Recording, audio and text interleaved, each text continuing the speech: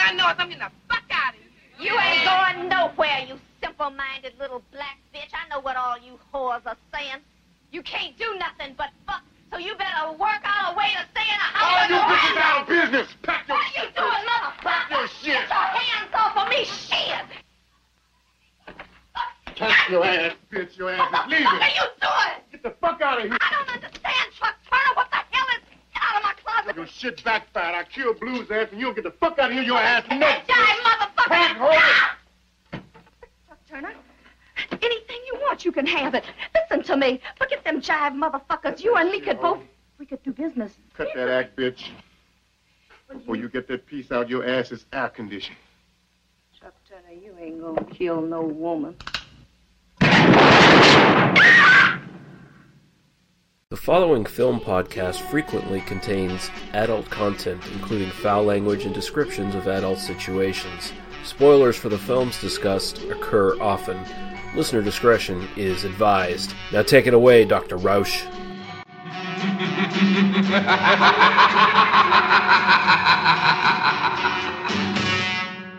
They must be destroyed on sight.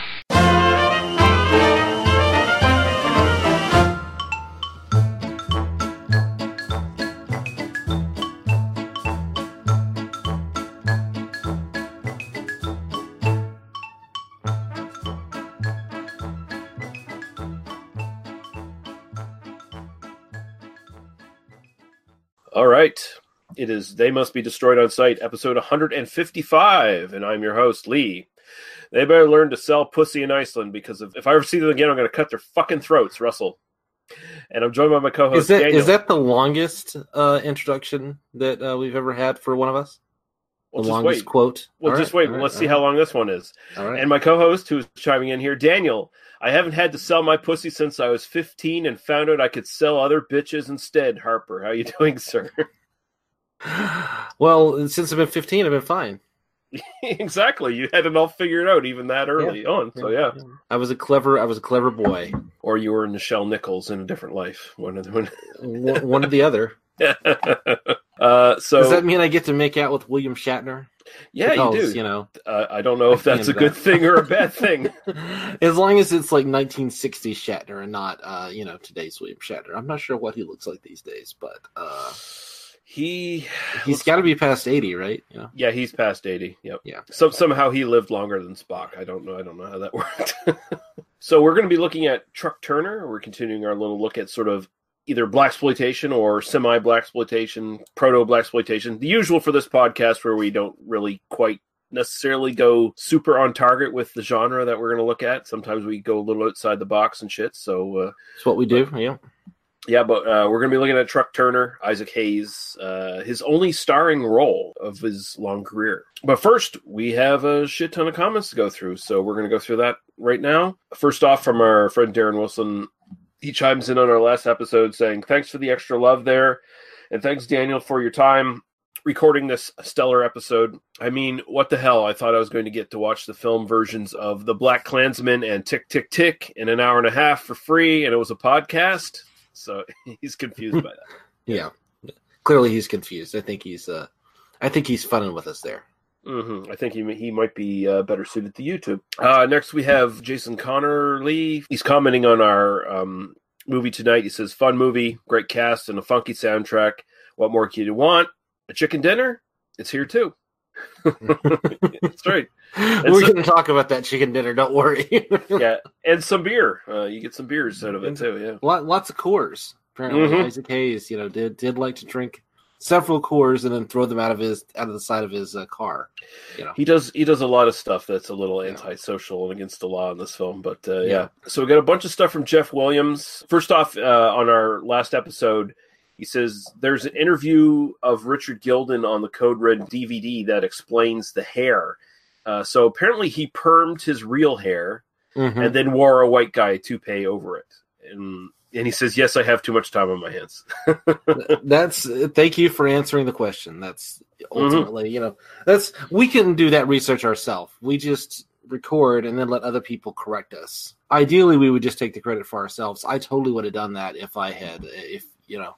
you hadn't decided to just lay it on me here. So, I should put these questions before you beforehand. Yeah, and I could like cut that off, and then I could like reveal that. But like, oh yeah, I did some more research, and then realized, oh, this is how that happened. You should check that out. All right, I'll keep that in mind. Anything that makes me sound smarter is going to be good. That's ultimately okay. Yeah.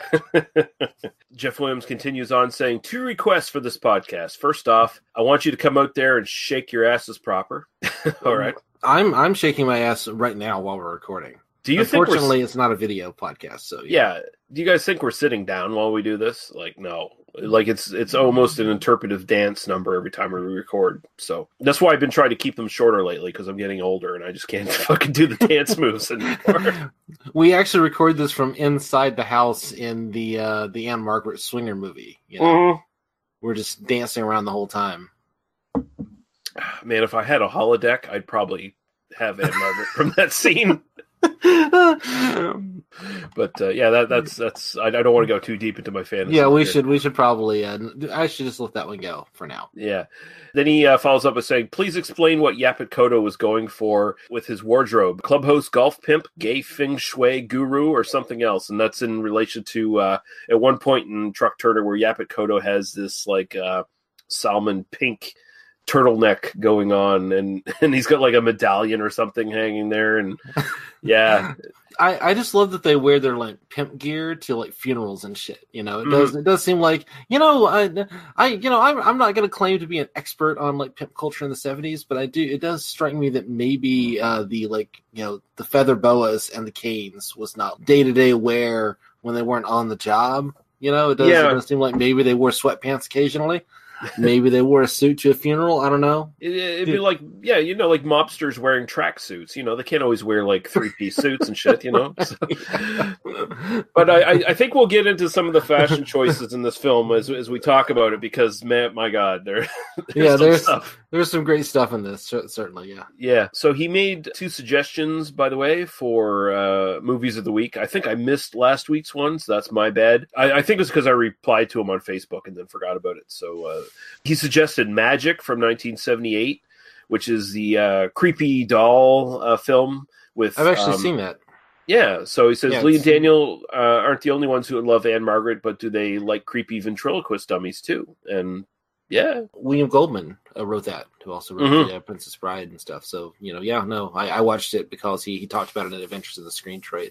It's pretty good. I remember liking it. It's been 10 or 15 years since I've seen it, but I would definitely rewatch it for the podcast, sure.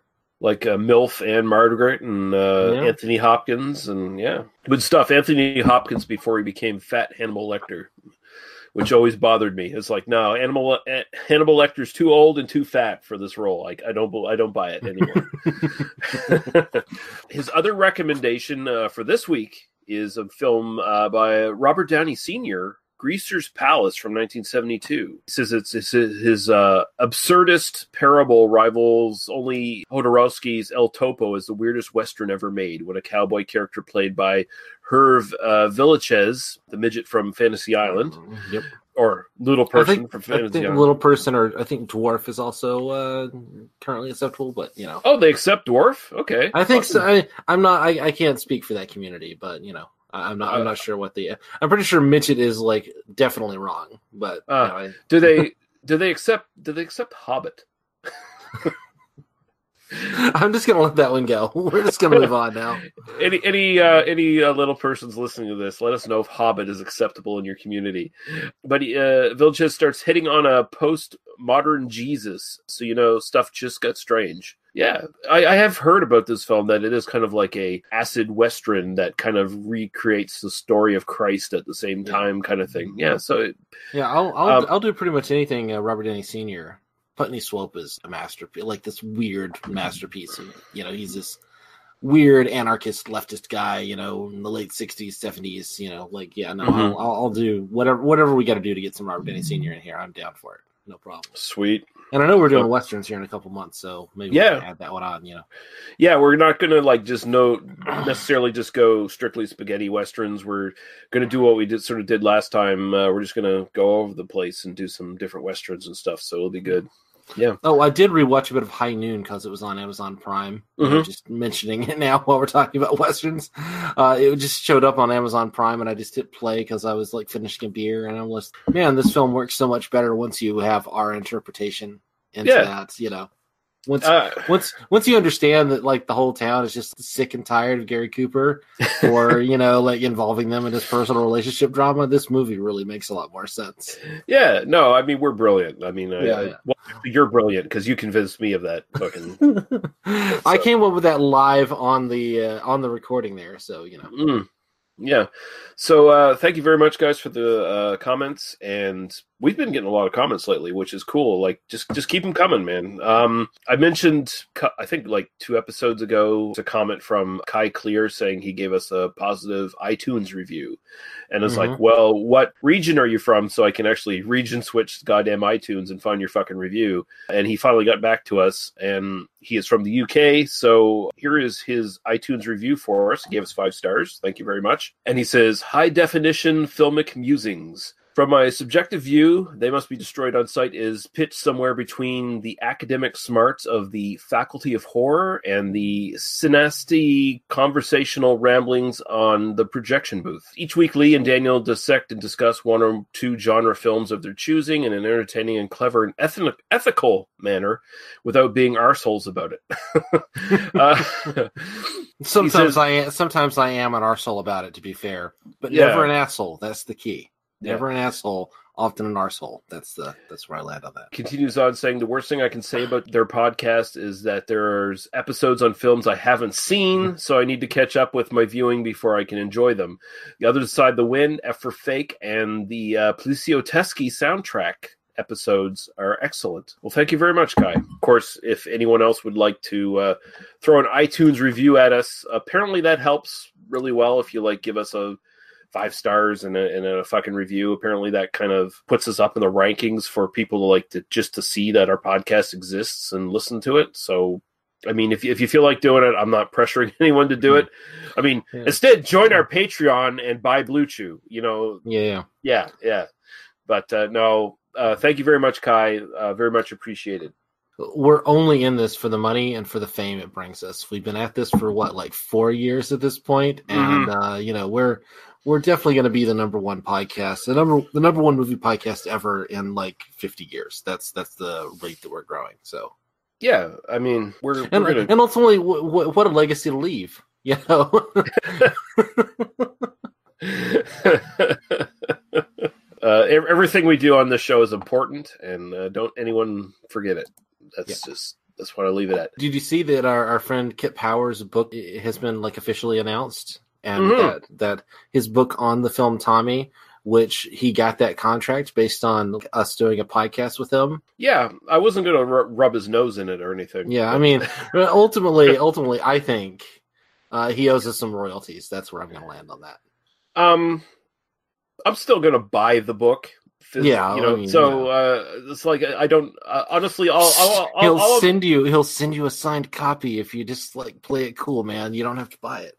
No, I'll buy it, and he can send me a signed copy as well. But honestly, Kit, all you owe us is just another appearance on the podcast. That's all I give a fuck about. So because we just like talking to you because you're our friend. Great, yeah. We were supposed to do Shaun of the Dead. You could have another book on Shaun of the Dead already in progress if you had come on when we invited you on. Yeah, so, I mean, ultimately, Kit, your career is in our hands at this point. Don't make us put you on this podcast for a movie like fucking Hell of the Living Dead or something like that, where it's just like, yeah, you're gonna write a book about that. What would be the worst movie to make Kit Power write a whole book about? Like, we're gonna do the fucking Notebook or something, and then Kit spend 2 years writing a book about it, delving into the deep dives of Ryan Gosling's career. Oh fuck yeah! Buy Kit Power's work. Yes, do. Yes.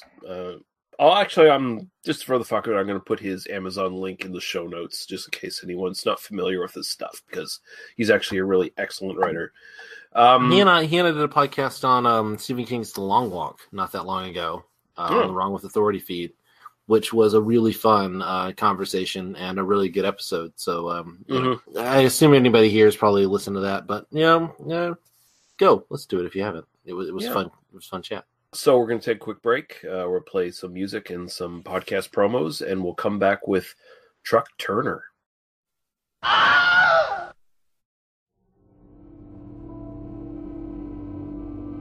Looking for something different in your podcast library? Then why not check out the Podcast Under the Stairs?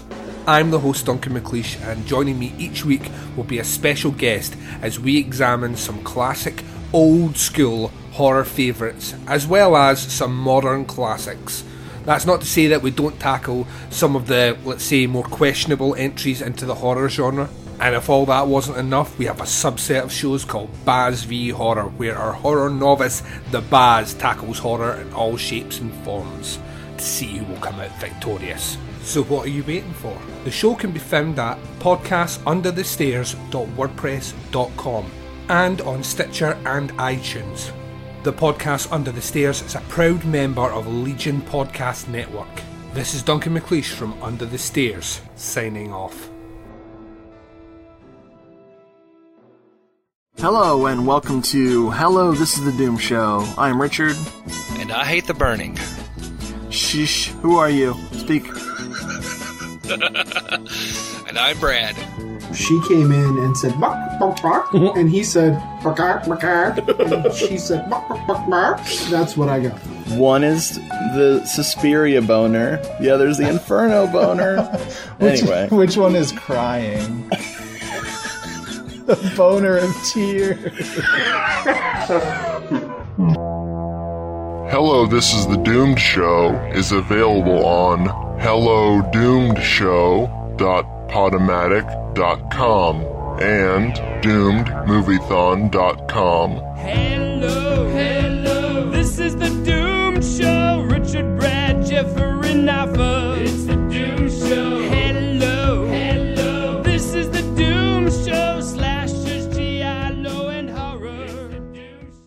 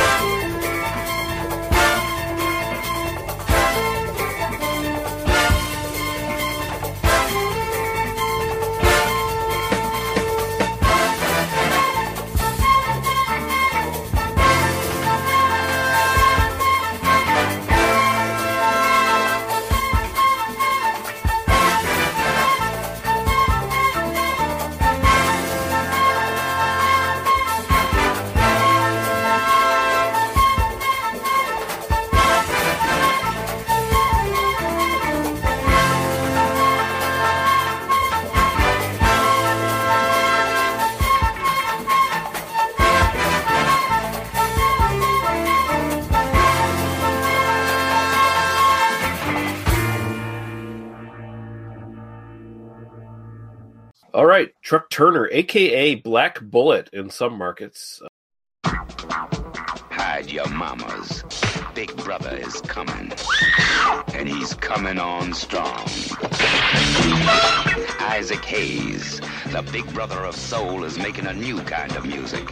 And it's mean jive. All right, y'all, move. If anybody asks you what happened, tell them you've been hit by a truck.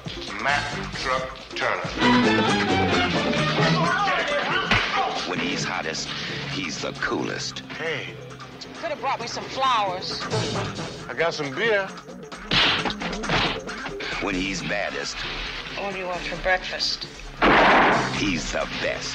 What do you think? Every gun brother and sister is out to make the big hit. I want that Truck Turner, and I want him dead. But he's out to get before he's got. Isaac Hayes, as a skip tracer, a modern-day bounty hunter, making a healthy living by making living unhealthy for cats who skip bail. Gentlemen, this is my family. These all prime-cut $238,000 worth of dynamite is Fort Knox in pennies. That's Taffy. Her clients call her Colonel Sanders because she's finger-licking good. The man who kills him gets my broads. Truck, they're gonna kill you.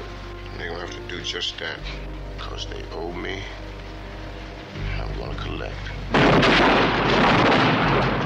When he gets it on, the action takes off.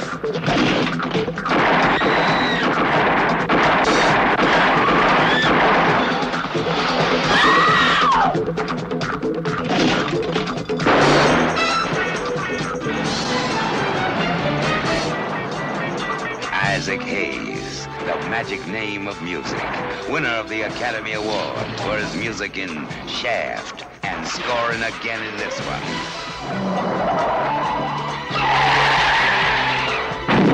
Truck Turner from American International Pictures. Also, in Black Bullet. Okay.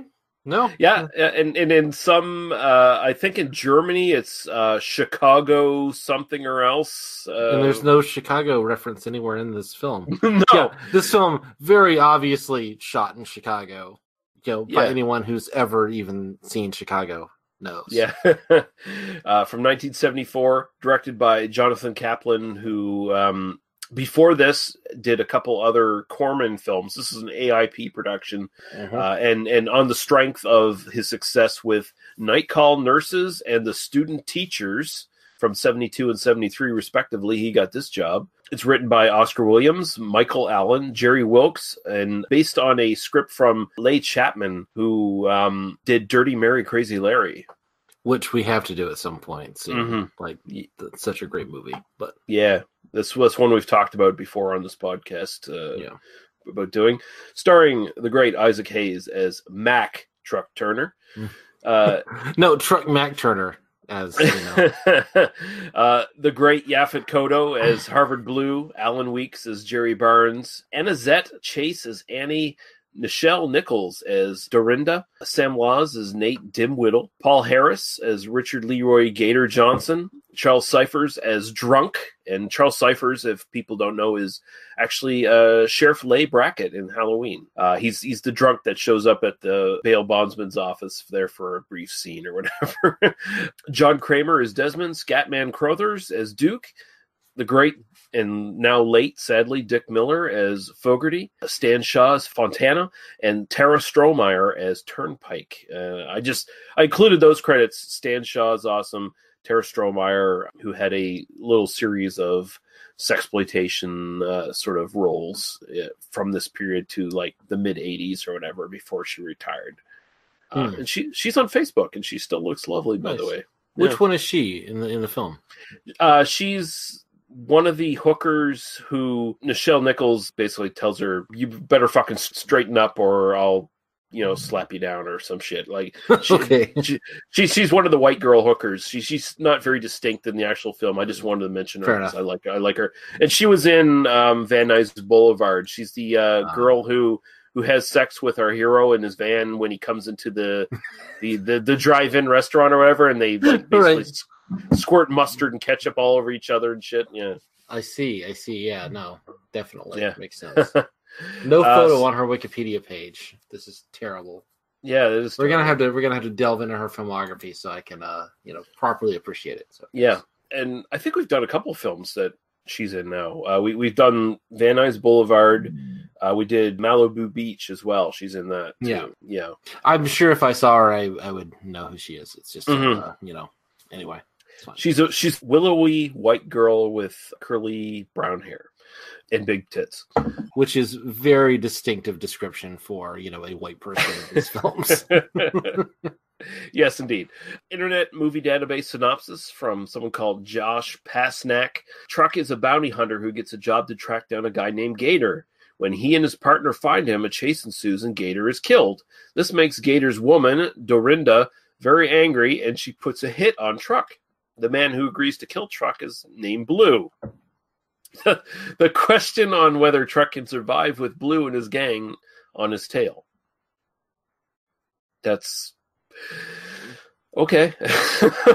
I feel like this. I'm gonna give this guy or this person, bot, whatever. It might be an artificial intelligence that wrote that. I'm gonna give pretty solid credit on that, not because that's a particularly good summary of the film, as much of despite this film being fairly straightforward in terms of kind of what it's about. Mm-hmm. It's a remarkably difficult film, I think, to really summarize well. It has a real kind of episodic element, particularly in the first, it kind of goes through two separate kind of bounty hunt things in the first half hour.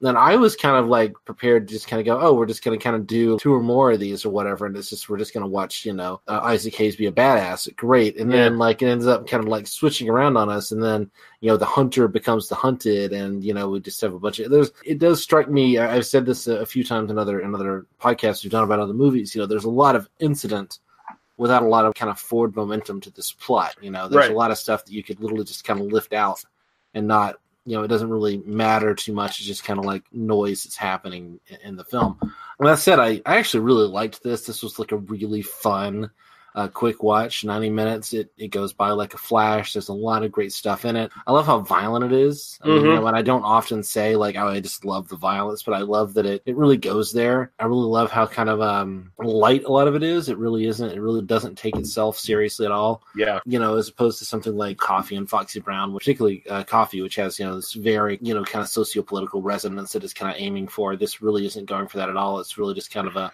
fun little action movie. Apparently the original script, I mean, they were going to offer it to Lee Marvin and shit, and then just all the white guys turned it down, and so it just became a black movie. No criticism of that, I mean, but it does strike me as more of a does kind of feel like, I mean, I once I read that, I was I can kind of imagine Lee Marvin kind of walking around and doing all this shit and just kind of being yeah, no, it's just that movie, and suddenly some of the things like the cops, they don't just shoot him in the fucking head, the second they see him, suddenly that makes a lot more sense. Yeah, no, I get that, Overall, I really enjoy this. I like the characters. I love Isaac Hayes. He's great in this and kind of makes the movie. I love the relationship between him and his partner, particularly in that first kind of 30 minutes when they're, he entices him to speed, and then when the cop pulls him over, he's making fun of him, I don't know what you're talking about, man.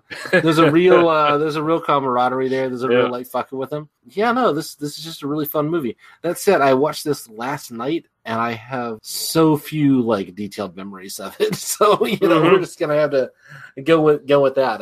It's a really fun watch. I really enjoyed it, but man, it just kind of in and gone, sort of thing. So.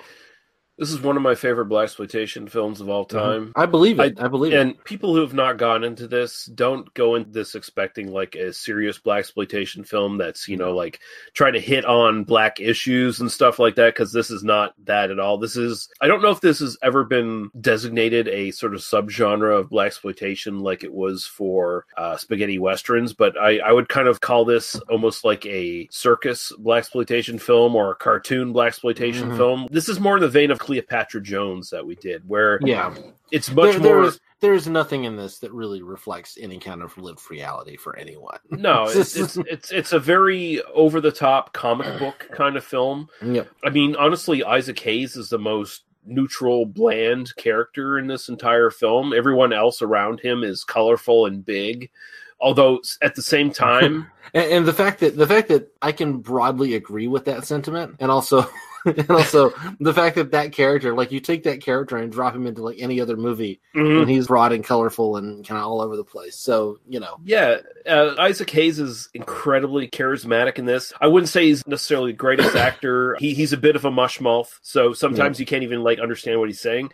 But subtitles is what you want. Yeah, his charisma is fucking off the charts, though. He's really good, and you can tell that, like you said, the original script that was written was for a white person. It was supposed to be a white bounty hunter kind of film. You could tell the rewrites here were just people like pitching ideas of like, what can we have Isaac Hayes say, and what can be funny, because early on, the first half of this film, actually the first 2/3 of this film, is a lot of comedic moments. Like, there's a scene in the Skip Trafe's office where they come back after their first assignment or whatever. It's like out of a black barber shop kind of thing. Like, they're just throwing jokes and they're just throwing. It does feel like, you know, let's watch Eddie Murphy in 3 different kinds of makeup throw riffs at himself. You know, I don't want to like diminish it. It actually is like, it's really funny. It's really good. It really it sells that reality. But it is like, what are we doing in this office having this conversation? This definitely feels like that you know, the barbershop scene in another movie. So it does feel like they just kind of like, you know, they had this little moment and then they had this set and they just kind of wrote some fun dialogue, but it's super fun dialogue. So it's like, oh, you know, why complain ultimately? But and the whole film is kind of like that, you know, like it's super fun. So, you know, whatever, you know. Yeah, it's so cartoonish. And I mean, the entire presentation of this is to make Isaac Hayes look like fucking $1 million. And I mean, and he holds up his end of the deal, because he fucking does great. Basically, the first part of the film, you have like a bunch of like comedy racists and stuff like that. Like, you know, they pick up their first guy or whatever, and right off the bat, he's like throwing out N-bombs and shit like that. And and then Isaac Hayes is like, well, fuck, you want to fuck with me? Let's have a fist fight. And so they have a fist fight and shit before it takes. Yeah, it literally is, you know, like, oh, you want to insult me? And it's like, you know, well, you know, you put these cuffs on me instead of, and it's fine. And then suddenly they're in a field, just cuts to field. Isaac Hayes beating the shit out of this guy. And his partner just kind of looks over and it's just like, tick-tock, motherfucker, we gotta get out of here. You know, like, come on. No one hurt him too bad, you know, takes him to the jail.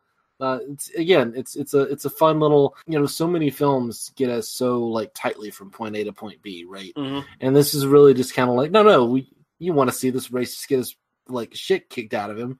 Let's do that, you know, for a couple of minutes and, you know, just kind of move on. He goes to a military base to, you know, get some information or whatever, and some guy he's got to pick up, and he makes this like redneck fucking MP fucking end up shooting out one of his tires, and so he has to fucking fix his tire afterwards, you know, like, right. There's all this fun stuff, and the movie doesn't really get into gear until you hit about the hour mark, where the plot really sort of starts to kick in. But before that, you don't give a shit, because it's all about just building up how cool Truck Turner is, but at the same time, even though he's like a badass, he's kind of like this ex-football player badass who's kind of going to seed. His apartment's a fucking mess. The only shirt he has is the shirt the cat pissed on. And his partner's like, dude, you smell like piss. I don't smell like piss. What are you talking about? Yeah, no, that's great. No, I actually think it's funny how this is one of those, you know, it basically has the sort of structure of, there's the pre-credit sequence where, you know, we establish how cool Truck Turner is. And then, you know, cut to, and then, you know, opening credits, and then, like, we're going to start the plot. It's just that, like, that opening thing is, like, you know, 15 minutes of the movie. Then you get to him interacting with Dick Miller, who's, like, great in this. I mean, I just immediately fell in love with that character. He's just such a shitbag, but he's so, like, entertaining at it. That pink jacket, by the way, was his jacket. Oh, nice. I believe it.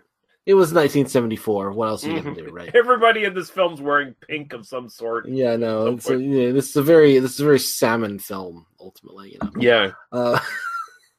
No, so it is also like that. The comedy sequences are also sort of Turner interacting with white society, and then once then we get into like the more serious part, and like all the white people leave, and except for Dick Miller, who basically leaves at the hour mark or a little bit before the hour mark. So you just have all the other white people you see are essentially just people working in this underworld or whatever. So which is kind of an interesting dynamic as well. When he's in this world, it's funny. At one point, this character like runs through a bar and is like, 2 guys are chasing me. 50. He throws a bunch of 50s around. Stop the people behind me. Where I thought the film was going to go is he's going to run in and they're going to go, he went that way, but he gave us 50. But like that would be my response. Yeah, exactly. Nobody, you just gave me $50 for nothing. $50. That's fine. Yeah, he went that way. But I guess they they were like settled. Oh, I got a couple of like bad guys after me or whatever. But Truck Turner like beats the shit out of the entire bar. If I had known I was going to be fighting Truck Turner, I would have asked for way more than $50. So, it does kind of sell this mythos, and like in a lot of these kinds of films, that just kind of comes off as really stupid. But here, Isaac Hayes sells it like he is that larger-than-life character, and he is legitimately, like, you could buy him as being like that badass, and that, but also, the tone of the film just kind of sells the reality of, he's just that good. The best thing about this, not only is he charismatic, he pulls off the action scenes. Like, I didn't see anything where there's like a noticeable like stuntman doing anything he's doing. Right. Like he's doing all the action here. And that bar scene, it's 1974. And this black pimp just ran into this bar. I'm drinking here. I'm just minding my own business. He drops me a $50 bill to stop someone from chasing him. And then he runs out before he can check whether we stop. $50 is like $300 today. Exactly. Fair, how many drinks could I buy at that bar? It's like that was a cheap bar too, Yeah, I'm not fighting nobody. I'm going to sit there on my ass and drink some fucking more beer or whiskey or whatever. Yeah. And all these guys, they get their asses handed to them. And the real funny part is you see the aftermath of that, where there's like, if I knew it was Truck Turner, I would ask for more than $50. They still all have their fucking pants down. Like Truck Turner shoots his gun and is like, everyone pull their pants down, motherfucker. And Mac Truck Turner just hit you, motherfuckers. And then he runs out of there, and they still got their fucking pants down. Like, no one's pulled their pants up. They're all sitting there drinking. No one's pulled their pants up. There's a really strong element of comedy to this. And that kind of sequence where it's like, why did they do that? But, like, oh, it's funny. That's the reason. Like, I love that they, like, chase the pimp into, like, essentially into, like, a dam or something. Yeah. And, like they're just kind of running around in this, and it's like, well, of course it's an action movie. It almost turns into Scooby-Doo, where they're running back and forth between shit. Yeah. Yeah. I love the fucking fashion sense in this fucking film. It's just from Truck Turner's partner, who is wearing like a salmon fucking shirt underneath a red checkered fucking shirt, and he's got red pants. Dude, that doesn't even, I don't think that even flies in 1974. I don't know. And all the fucking pimps. Yeah. They're extravagant. There's this massive pimp funeral. Like there's the white pimp with the eye patch. Yeah. It's got like the white guy who's got the eye patch. Who I'm like, you seem like a Venture Brothers character or something. Exactly. Yes. That, This verges into blaxploitation parody. I would expect to see this shit in like Black Dynamite kind of thing. Yeah. Right? Yeah. Definitely. Yeah. No. Yeah. No. I mean, it pushes right on that edge, but it's still. I mean, I don't want to say it's plausible in a real world, but it's sort of plausible as a. You still feel like there are stakes involved here, like because the relationships, kind of the central relationships, kind of work, and in particular the relationship he has with his girlfriend, who has apparently stolen a TV. She's got 30 days in, and he when he drops off the first guy, he says, "All right, so we're gonna go and."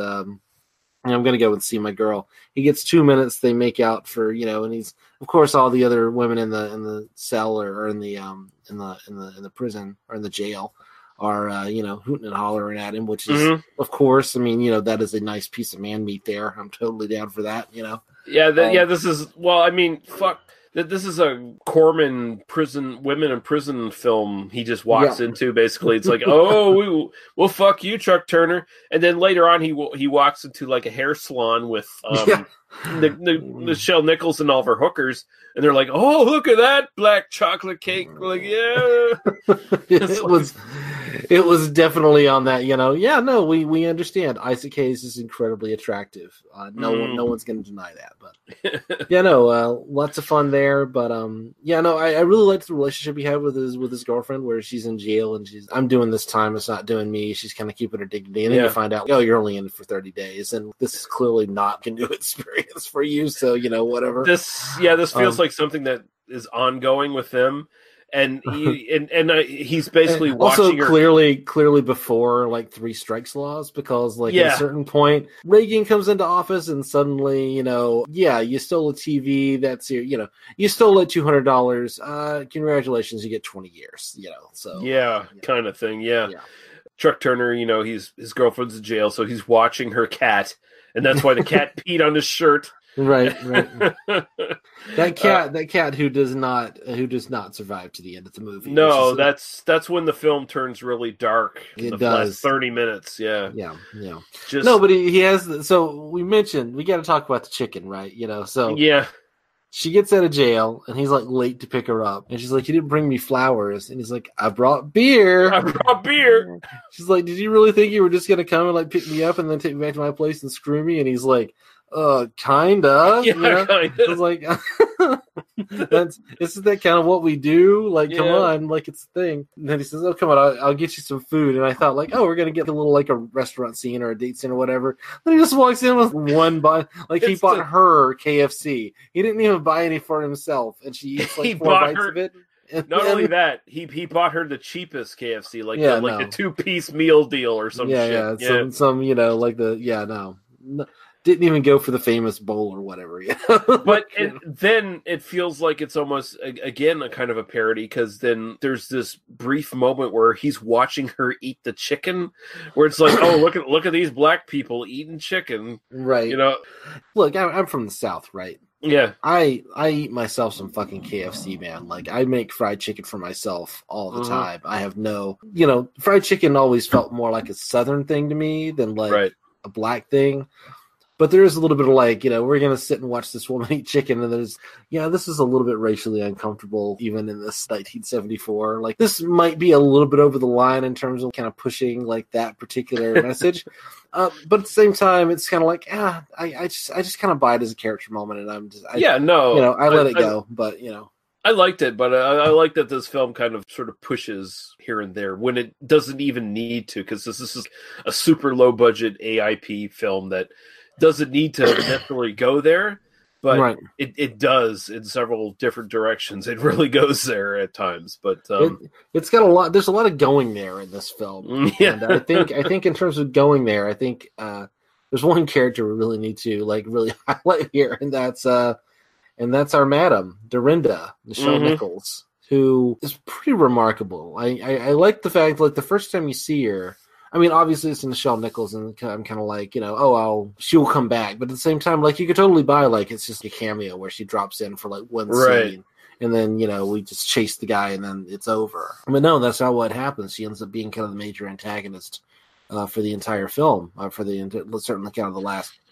the last third, but really the last half. She really she sets all the plot in place, is what she does. Like, she drives the entire plot, basically. Yeah, once you get past kind of Gator's dead or whatever, then suddenly it's her revenge against Truck Turner, which really kind of motivates everything. And I missed some of the details on exactly what's being offered to some of these other people. We have the pimp funeral, and then everyone's coming up to her afterwards going, "So sorry about Gator, by the way, you want to give me your hose, we could pay a good price on it." And she's, "You don't have to pay me for my hose. All you have to do is kill Truck Turner, and I'll give you my hose." That's her sort of price kind of thing. Yeah, no, I mean, I got that. It was more just sort of the, because I think she was like, "Oh yeah, I was sharing 50% with Gator," and then like, "Oh, it's 25% that she's offering the other guy, Mhm. and then they're splitting it a couple of ways, and I don't know, it just felt like some of the numbers didn't quite work in my head. But and also Yaphet Kotto and Harvard Blue, he basically just fucking muscles in and no, we're gonna do it my way. Right. I'll kill Truck Turner. All these motherfuckers, these pimps are gonna work for me, and maybe I'll give you some money, bitch, on the end. Right, yeah. Because he doesn't treat her with any respect. No, he doesn't. He just walks right in. It's like he spits on the corpse of fucking Gator, and what all the pimps are, instead of throwing dirt on him, they're dropping vials of cocaine on him, which is fucking hilarious. It's just Right, so yeah, good. no, and it then is. he just walks in and spits on him, and then later on he's so what's the deal, bitch? Basically, he's just like throwing bitch every fucking second word. Right. I'm telling you how it is. I'm Harvard Blue. I'm walking in on this. I'm taking all this shit over, and I'll kill Truck Turner, and you'll be subservient to me, and all these pimps will be subservient to me, and I'm gonna own all your hoes and shit, and that's the way it is, kind of thing. Yeah. No, he's trying to take over, and boy, does that not work out for him, because like, going up against Truck Turner, not something you want to do. Again, we get a scene from one of the hired guns who's like, you didn't tell me we're going after Truck Turner. Like, it just runs away. It's great. But yeah, he has this assortment of guys, and it kind of feels like, okay, these guys might be badasses, and it's like it's a variety of guys too, because one of them's called Candyman, and he just looks like a Native American type guy. Then you have like a black dude. Then you have this guy who looks like a Jewish fucking stockbroker or something. Oh God, there's like that one guy that looks like, hey, can we be the most blatant Jewish stereotype possible? He's one step away from being a Hasidic Jew. Yeah. And so they try to do a hit on Truck Turner, but they end up killing his partner. And that's a great scene, too. They speed it up. So, like, he walks into a door, and he opens the door, and they just blow him away. And it's like fast forward kind of speed. I love the telephone call before that, though, because they get the telephone call, and Truck Turner, he's like, yeah, I'm kind of drunk, and he calls his partner, and he's like, yeah, he's sounding kind of weird. Can you go check that out for me? And it's like, damn, Truck, you're drunk. You're really too drunk to go do it yourself. And it's like, I'll sober up. It'll be fine. Dude, you've got to know what the fuck you're sending your partner into. It does feel a little bit like that. It's not even Dirty Harry, but like the parodies of Dirty Harry, where it's like, go ahead and wear a red shirt for this one, because that's about it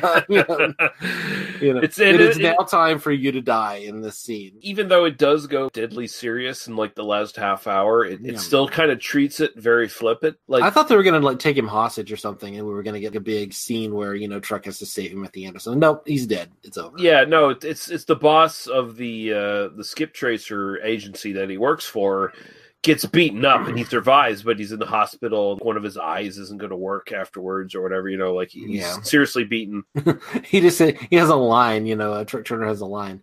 Oh, does he know about the eye? And the doctor goes, yeah. It's all right. Yeah. And it's like, oh man, that's harsh. That's harsh.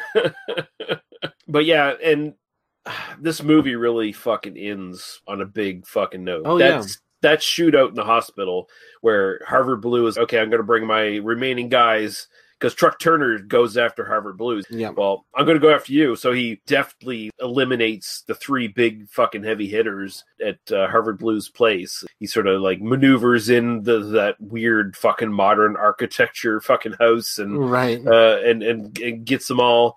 And then he goes to the hospital, and Yaphet Kotto's character, Harvard Blue, is trying to set him up at the hospital for an ambush, and then it's really quick too. I like that about it. It's not in a prolonged gunfight or anything like that. It's just this really quick action scene where there are a lot of action scenes that are just over like a flash. I mean, it is, and I'm not complaining about this, but there is a sort of there was like I saw on the Wikipedia page there was an attempt at a remake where it never quite happened. Yeah. And I can sort of imagine a more, kind of modern version of this kind of doing, we're actually going to do these action scenes for real and not do them for like $20 in 45 minutes or whatever, where, you could have some really kind of badass action scenes and kind of do some, kind of massage the pacing on this just a little bit. I mean, I think the film was really enjoyable as it is. I really love Isaac Hayes in it, but I was kind of struck by we're an hour in and finally we get the real plot, and all these, just kind of looking at the Wikipedia page, it's just kind of there are a couple of other fight scenes that happen. You know, at a certain point, literally just kind of reads that, and it's like, oh yeah, because it's all just kind of fairly, I don't want to say generic, but fairly just kind of quick. Oh, he gets approached by a couple of guys, he shoots them, and then they're dead. You know, sort of thing. Yeah. Like, it doesn't do what the bar fight scene does, where it really kind of sells Truck as being kind of uniquely cool and uniquely badass and uniquely kind of capable at, you know, being this guy who can just run like a Mack truck through anything. Eventually it's more like, oh, he's got a big gun and he's just going to shoot people and, you know, in a one shot. That's kind of what Truck Turner does for most of the rest of the film. I was kind of disappointed that we didn't get another like kind of big fight scene, but you know. Yeah, but still, I really like that hospital scene. I like how the hospital scene is great. I love that he shoots into like a bag of blood at one point. It looks like a giant intestine where they're like pulling what I thought stuff it was. out of him. Yeah, oh yeah, there's some really like nasty stuff in that. Not in a good way. I mean, like, really kind of enjoyably gory. The fucking squib work in this film is fucking on point. Like, it's so definitely good. I mean, you get when he's attacking Harvard Blues thugs at his place, he's got a shotgun, so that's going to spread pellets into somebody when you shoot him. The squib work even then actually reflects that, where it's not just one hole, it's several holes when he shoots people. So they had that shit fucking down. I was kind of on the like, oh, come on, Truck, you're going into what you know is an ambush, and you're carrying a double-barreled shotgun where you get 2 shots before you have to reload. Really well done, man. Like, really clever. He definitely wasn't thinking it out. Although he had a pistol on him as well, so I mean, so you know he had a backup weapon. So he gets out of it okay. Don't worry, audience. In case you were concerned for Truck Turner's safety. He only had to kill 3 thugs. Yeah. Although there was an applied reload, but he killed one guy with 1 barrel, and he killed another guy with another barrel, and reloaded and shot him again apparently. But then he shot another guy with his fucking pistol too. So, yeah. The action scenes in this, I think, even though they are fairly brief, they're really intense. That fucking hospital scene. It's frantic because he passes a gun to his boss in the fucking hospital bed, and then all of a sudden, Harvard Blue and his thugs show up, and then everyone starts fucking shooting at each other and just goes crazy. Fucking IVs are being shot and blown up. Fucking blood bags, like you said, are being shot. It actually sells the sort of reality in a weird way, because we've seen a lot of action scenes in hospitals before. Presumably everyone listening to this has been in a hospital before, and you're kind of, it's sort of this other world where you're just sort of focused on this like one thing, and like nothing else that's kind of happening in the rest of your life is sort of existing in that moment. The idea that suddenly there's a big action scene, 2 of these people are like shooting at each other, and like there's collateral damage, people are getting shot, people are getting, in a weird way, I sort of bought that more, that kind of experience of like, this is not a place this is supposed to be happening. More in this film than in lots of other films of this kind, and I think it is because it's kind of over the top, but also because it does sort of sell it does attempt to sell a little bit of sort of the reality of sort of the monotony of the kind of day-to-day life of kind of visiting the hospital and stuff. It does have a little hint of that. And, it's just this kind of weird, normally you don't even think about that. It's just, it's just an action movie. And go, of course, like, that's just what you do. You run to the hospital and start shooting people. But no, it really worked here. And I really liked that scene. I really love Yaphet Kotto's death. Because it's downright artistic for like this film. Yeah, for a film of this kind, it's like suddenly, like we're going to actually, put some effort in. Not that there's not effort before, but we're actually going to do like a POV shot, and it's actually going to kind of like you actually sort of buy the process by which this guy is like losing consciousness and dying, which is, I mean, it was just amazing. And I haven't, very well shot. Yeah, and I haven't listened to the commentary in the DVD yet, which I need to do, but I don't know if they talk about this or not, but it seems like at a point Kotto he's basically got a camera in his arms and he's filming himself as he goes. I was reminded of Pi, that like Darren Aronofsky, kind of like, and they actually had to invent a camera specifically to get those locked off shots of like their cinematographer. They called it Snorri Cam, and I think one of their camera operators was David Snorri or something. And they just named it after him or whatever. But I was literally sitting there thinking, like, this actually compares to Aronofsky.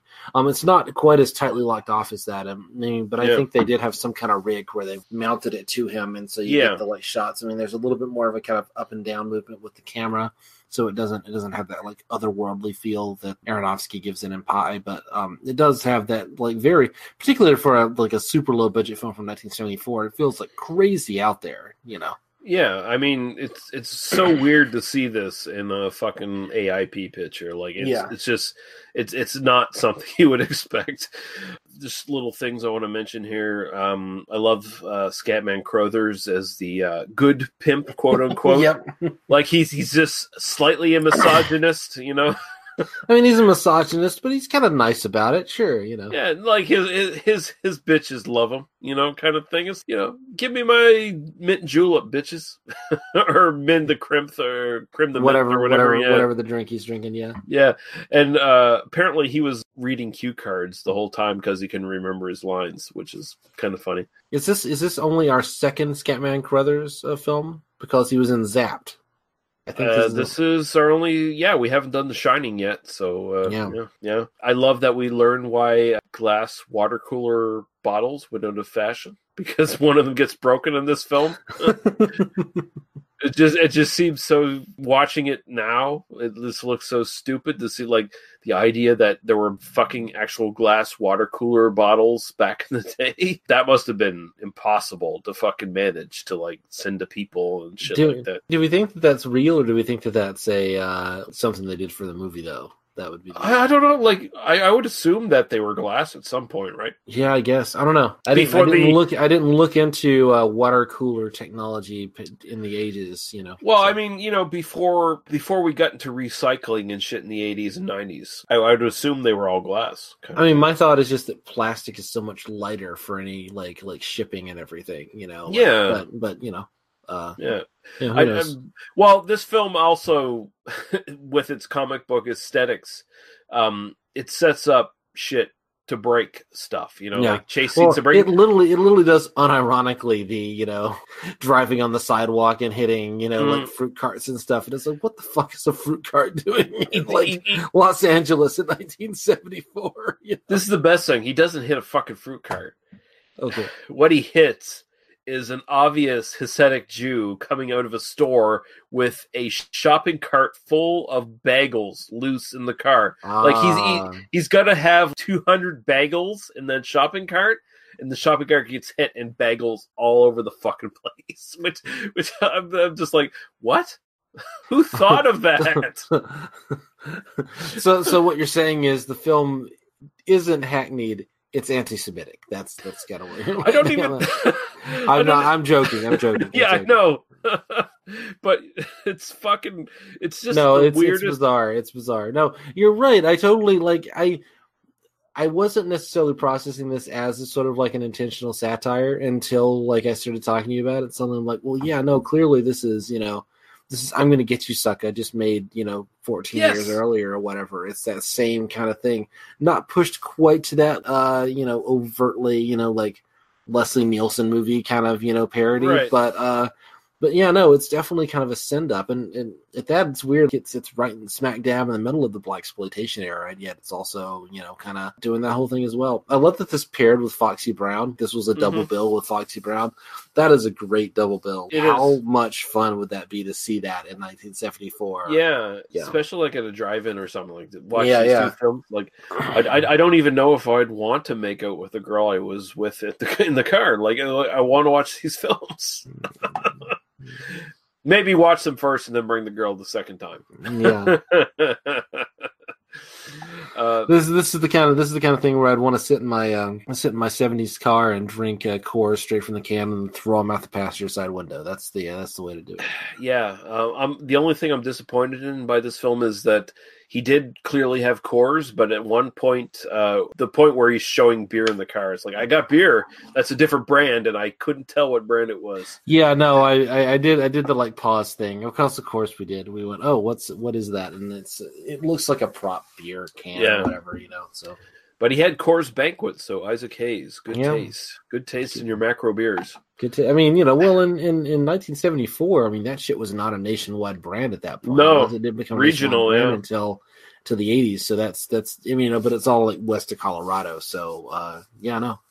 I mean, I've heard stories from people like talking about how they were on military bases. They were packing it into like all the like little compartments and, you know, like tank or whatever, you know, just to like get as much Coors as they could, you know, east of the Mississippi. All right, here you go, like whatever, man. But you know, Yeah.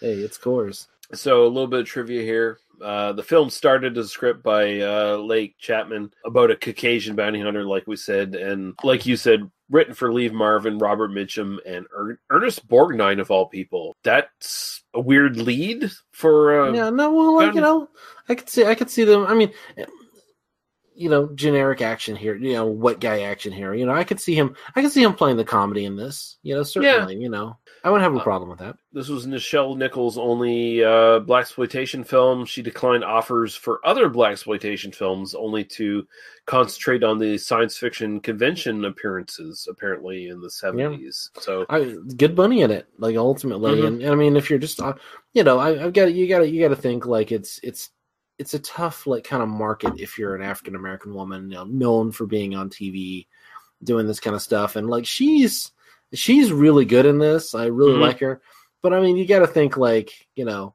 do I really want to be known as like a black actress in these Latin movies and this kind of lower rent stuff, or do I want to kind of go and just kind of service the Star Trek fans? And I mean, you know, the mid 70s or late 70s is kind of when the fandom stuff really started up for real. The first, you know, Star Trek conventions were, you know, are a little bit later than this, but certainly not, you know, before 1980. I think 77 or something like that was the first Star Trek convention. So, you know, and you can make decent money, like, you know, if you just go and you answer questions from fans, and, you know, rather than kind of have to be a madam and kind of play on kind of the quote unquote the negative stereotypes and all that kind of stuff. I mean, it's a complicated thing, you know. So, and she also, I'm pretty sure she probably made some pretty seriously good money being a recruiter for NASA as well. So right, yeah. So and she was doing that heavily at this time as well. So yeah. I could not find a budget for this, but this is AIP, so I'm kind of thinking they did this for under $1 million, and I think you can kind of tell looking at it. Like it looks good, but it looks cheap. It looks like a film of its era. It looks fine, but it definitely did, you know, a lot of it is kind of shot and staged in the, like, we did a couple of takes of this kind of thing, yeah. Box office 2.23 million, and I'm assuming that might even just be it doesn't specify. I'm assuming that's probably maybe even just theater rentals or something like that. I'm pretty sure this probably made a lot more than that. Although the reference to it is from this book by Arkhov and Turbo, Flying Through Hollywood by the Seat of My Pants. So some 1992. I mean, I'm guessing it's a you know, like a history of these films by like some of the producers or whatever. You know, so. Although, I mean, this kind of didn't do as good as you would kind of expect. I think I could see this being like a series of films, like at least 2 sequels or something. I because I looked into it. I'm like, oh, this is really good. I really enjoy. I would love to see the, you know, like, you know, the 2 sequels that you get, you know, and you know, it doesn't exist. There's, you know. And the Isaac Hayes soundtrack, which is amazing. Oh god, the soundtrack is phenomenal. It was released as a double album. Didn't do very well because it was on Stax Records, and Stax Records kind of went under at this point, apparently. So it disappeared basically from the public, kind of thing. It sounds like it's kind of a film that got slightly kind of lost in the cracks. Yeah. You know, this, until you mentioned it, I mean, I never heard of this film, you know. So, and you know, I haven't seen a ton of blaxploitation, but I've seen, you know, some here and there, and I certainly kind of know kind of the big titles and some of the big names and stuff. And this was one like I'm trying to, you know, I kind of love that because I just get to sit and watch it with no preconceptions, and it's great, you know. But it's also like, you know, this is definitely better than the fact that I had never heard of it until, you know, like a month ago. Like, this is better than that, you know. So nice. DVD info. There's quite a bit of MGM DVD releases of this, but I would just direct people towards the Kino Lorber DVD and Blu-ray releases of this, which are kind of the definite things. They redid it with high definitions and shit. Even the DVD version looks fucking great. The thing I love about it is they cleaned it up, but they cleaned it up so much that like the film grain jumps at you. Sure. It just looks good. It looks fucking period appropriate. Awesome. No, that sounds great. No, I watched it. There's like an SD version that's available for rent on Amazon for like $3, and that's the way I watched it. I just kind of like, nice. Easy, $3 done. I watched it. Yeah, it looks good. It probably is not based on the print that he's talking about. I would love to see the really, really fancy print, but the one that I watched was perfectly fine. Like it looked nice, even on my kind of big TV. So, recommend it. So speaking of kissing William Shatner, we're going to be looking. Yeah, I realized that we were kind of connecting that together. Like, so we're going to be, we're going to be looking at The Intruder next time. They'll finish out our sort of semi-blaxploitation look at films here for a little while. So, Daniel, where can people find you on the interwebs? You can find me at Daniel Lee Harper on Twitter, if you're so inclined. You can find a couple of podcasts I do. The big one I'm doing right now is I Don't Speak German. That is a podcast about my researches into the furthest reaches of genocidal white supremacy with my buddy Jack Graham, who's been on this show several times now. It's a more fun show than it sounds, but go check that out if you're at all interested in that material. And we also have a podcast over at Wrong With Authority. That's wrongwithauthority.blogspot.com or whatever.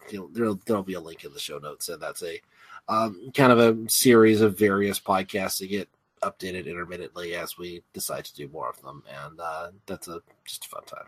Yeah, you fuckers need to get back on the fucking track and do more Wrong With Authority, by the way. Just saying. We're just lazy. That's really the problem. Yeah, you fucking assholes. Yeah. You can find us at tmbdos.podbean.com, where you can find our Apple Podcast, YouTube, and Facebook links. Join the Facebook group. They Must Be Destroyed on site on Facebook, and tell us how awesome or terrible we are. We'll read either comment. It doesn't matter. It's good. Yeah. But leave the comments on Facebook, because we found that apparently if you leave comments on Facebook, you sound at least more half intelligent than you do on YouTube. And we don't like YouTube comments except for to mock them. And YouTube comments are almost routinely awful. So yeah. But until next time, thank you very much, Daniel. Thank you very much for everyone listening. And we'll see you guys later. Bye-bye. Cheers.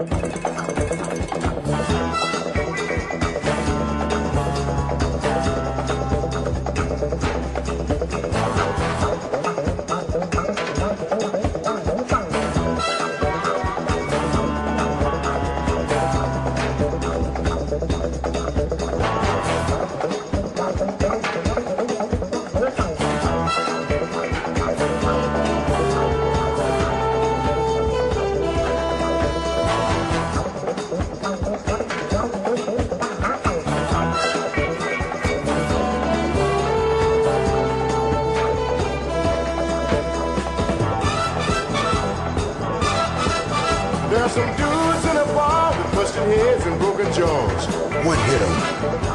Chantana! There's some pimps in their graves who blew those pimps away. Chantana! There's a girl that's so fine with stars in her eyes. Who did you love and who loved her? Chantana!